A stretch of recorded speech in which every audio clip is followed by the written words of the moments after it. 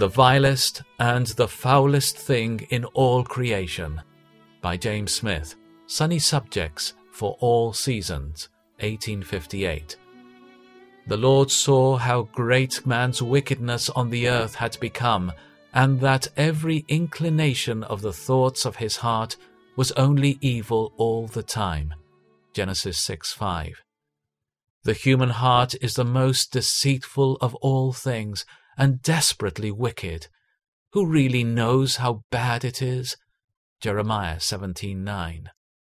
No man by nature really believes God's representation of the human heart, nor does the young Christian realize it fully.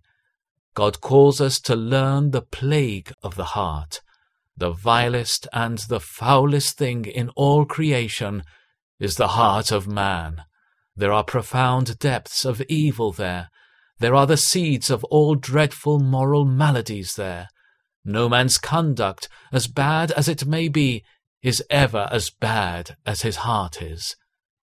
Just in proportion as we learn the plague of our own hearts, do we admire the free and distinguishing grace of God, see the need of the Holy Spirit's work and operation, value the glorious atonement of the Lord Jesus Christ.